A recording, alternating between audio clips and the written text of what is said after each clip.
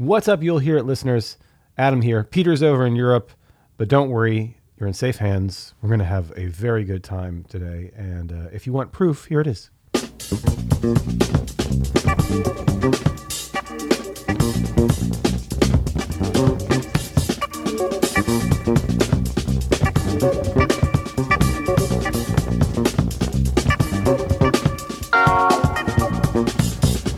My name's Adam Annis, and you're listening to the You'll Hear It podcast, Jazz Explained.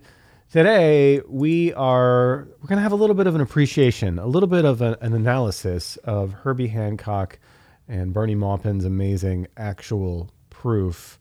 It's from his 1974 album Thrust, and it's one of the most iconic tunes from that era, from Herbie, or from anyone, really.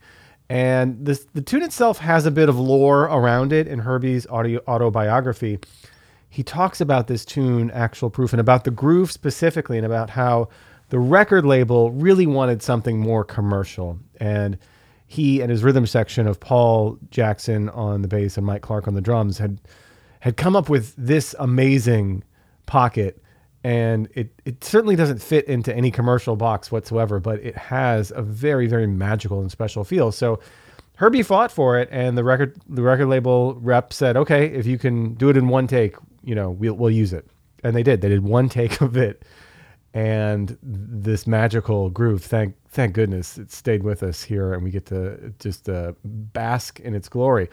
But I'm not really here to talk about the groove today. I'm here to talk about Herbie's solo, and about how in a tune like this that has a form full of landmarks, we're going to listen to one of the great musicians of his generation, or any generation, use the tune to help play his solo. What does that mean? So he's using the big movements, the big landmarks in the song to help guide him through his improvised solo. He's not playing over it. He's not bowling through it.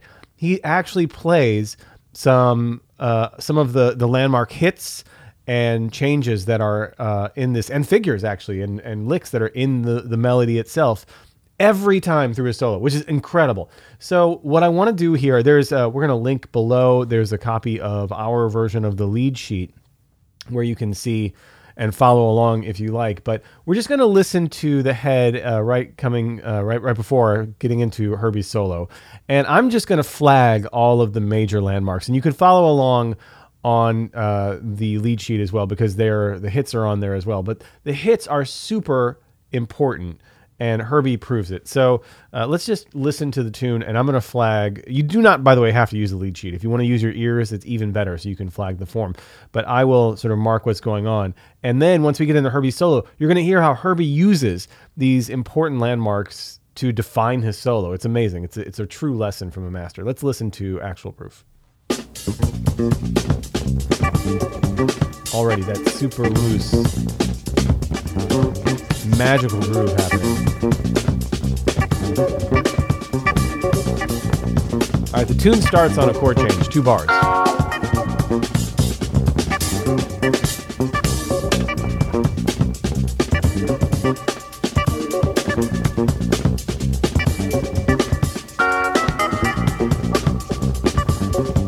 Tune starts now. There's our first landmark. Now on this A sus thing. And a 4 again. Those sort of dotted 8th note. Stop. It's another big landmark. That's another big landmark. We're back at the top of the form. We're going to play it again. Here's our landmark. G flat over B flat. A7. A7 sus. Another and a 4. Dotted 8th. Right, every time. Stop time. Gotta get that in there. Gotta get that in. Okay. I'm going to let it simmer for a minute here before we get into the road solo. So, just real quick, those are the big landmarks, right? So if we're following along here, the tune itself, it starts with 2 bars of just C minor, right? There's nothing and Herbie's doing that thing there on the clav, and then the tune starts with that, and then there's this hit, right? This chord that happens on the end of 4, right? Then there's another 4 bars, this G flat major 7 over B flat, and then to like this A7 altered thing, and then this A sus thing, and then another hit on the end of 4 in that E flat minor 7 flat 5. Right? And then we have this figure of all of these like right on this sort of like dotted 8th note rhythm. Another landmark, and then another 2 bars, and then right like a stop time thing, no chord. And then this figure everybody plays together, including Paul Jackson, the bassist. Right? Everybody's playing that. It's kind of a crush note. It's not it's more of like this little A flat wiggle that happens, right?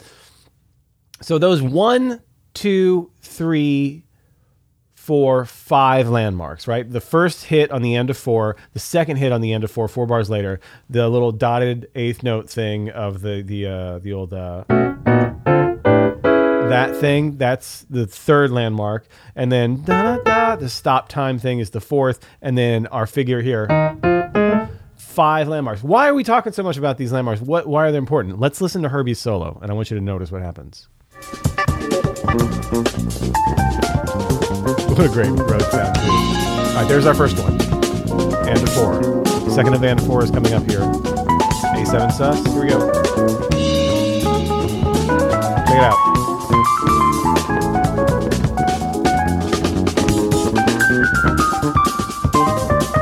All right, Herbie's going to start hitting landmarks here.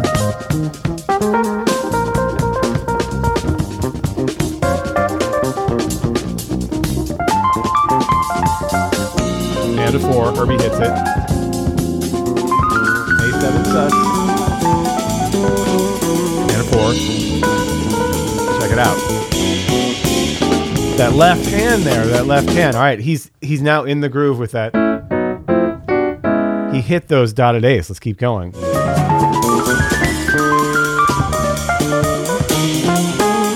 Oh, what? Okay, so now he hit that.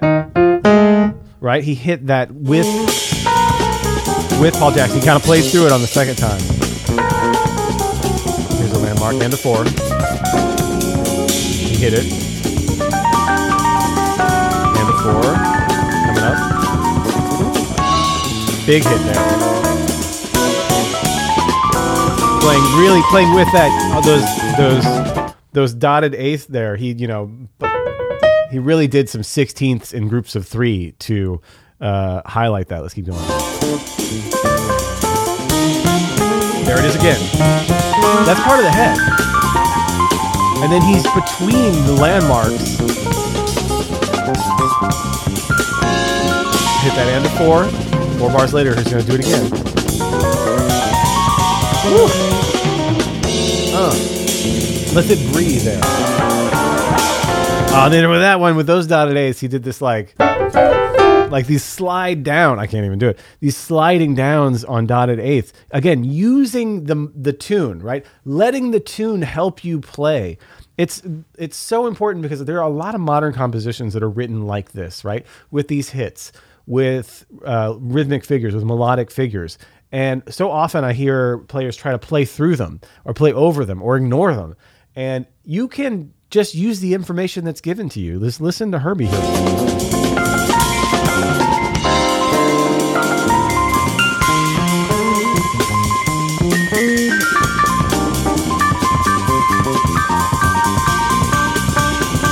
Landmark number 1. I mean, he built up to that landmark.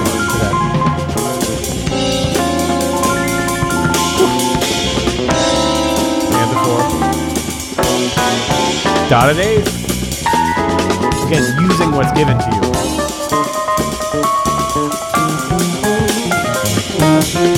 Again, hinting at that again in his solo.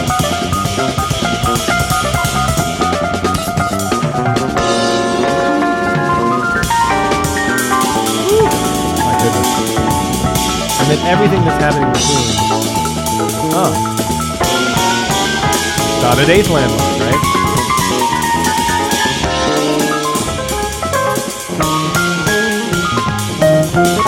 Again, hitting that again, making sure we know where we are. And a 4. Listen to that. So that first landmark, the and a 4, the ba ba da boo, ba ba da boo ba da boo ba ba. He hits it. He leads up to it just perfectly, and it happens every time. It happens every time.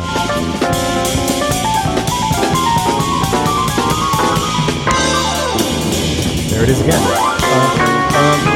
You can start to predict it now. Stop time.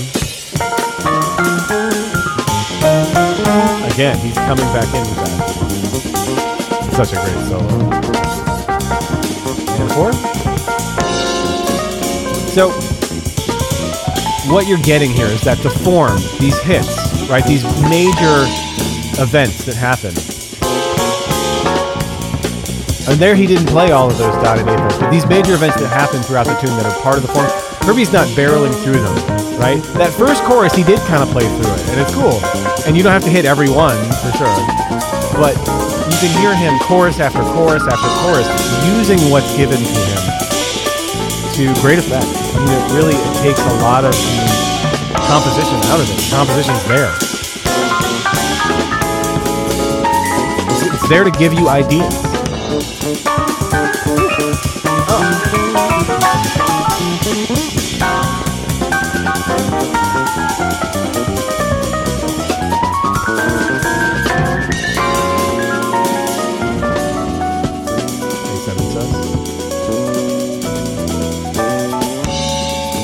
Landmark number 2. Dotted 8. Every time. I bet he's going to hit on the end of 4 here. Yep.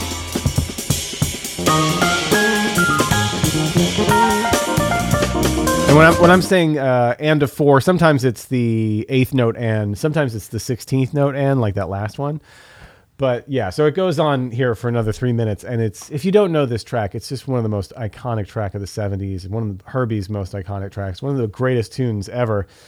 And I was listening to it this morning, and I was thinking, like, it's such a great lesson in using what is given to you. I mean, this is his own composition, so he wrote this for himself to play, but you know, this can be anything. If there's something that is in the form that's marked and it's there, don't shy away from it. Don't barrel through it. Don't just play changes or 2-5-1s over it. You know, use what is given to you to great effect, and you can then play around with it and let those big events give you ideas. Like, how many times did we just hear Herbie play, like, you know what I mean, with that dotted 8th note thing that's happening there in the head itself, or the, you know, that thing. He does that almost every single time in some way or another. And then the times he doesn't do it, it becomes an event in and of itself, where he kind of plays through it. But more often than not, he's letting the tune guide his improvisation, and he's really playing the tune and letting the tune do the work, do the heavy lifting, you know. And that way your audience also is with you the whole time. They know where you are, they trust where you are, and it's you know, always it's always a bit of conserving how much brain power you're using, as far as, like, you don't have to compose every single bar of every single tune, right? Like, you can use the pre-written information, the song itself, to great effect, not only for ideas and for improvisation, but to just help ground the tune in something real that's not just changes and not just, you know, you blowing over something. So hope you found that as interesting as I did when I was listening to that and noticing how much Herbie used the landmarks to mark where he was. I just thought it was fascinating and inspiring, and something that I plan on working more into my own playing. That's it for today. Before we go, how about a word from our sponsor? There you go, folks. We're, of course, always brought to you by Open Studio. I will be back on Monday for another solo episode. Until then, you'll hear it.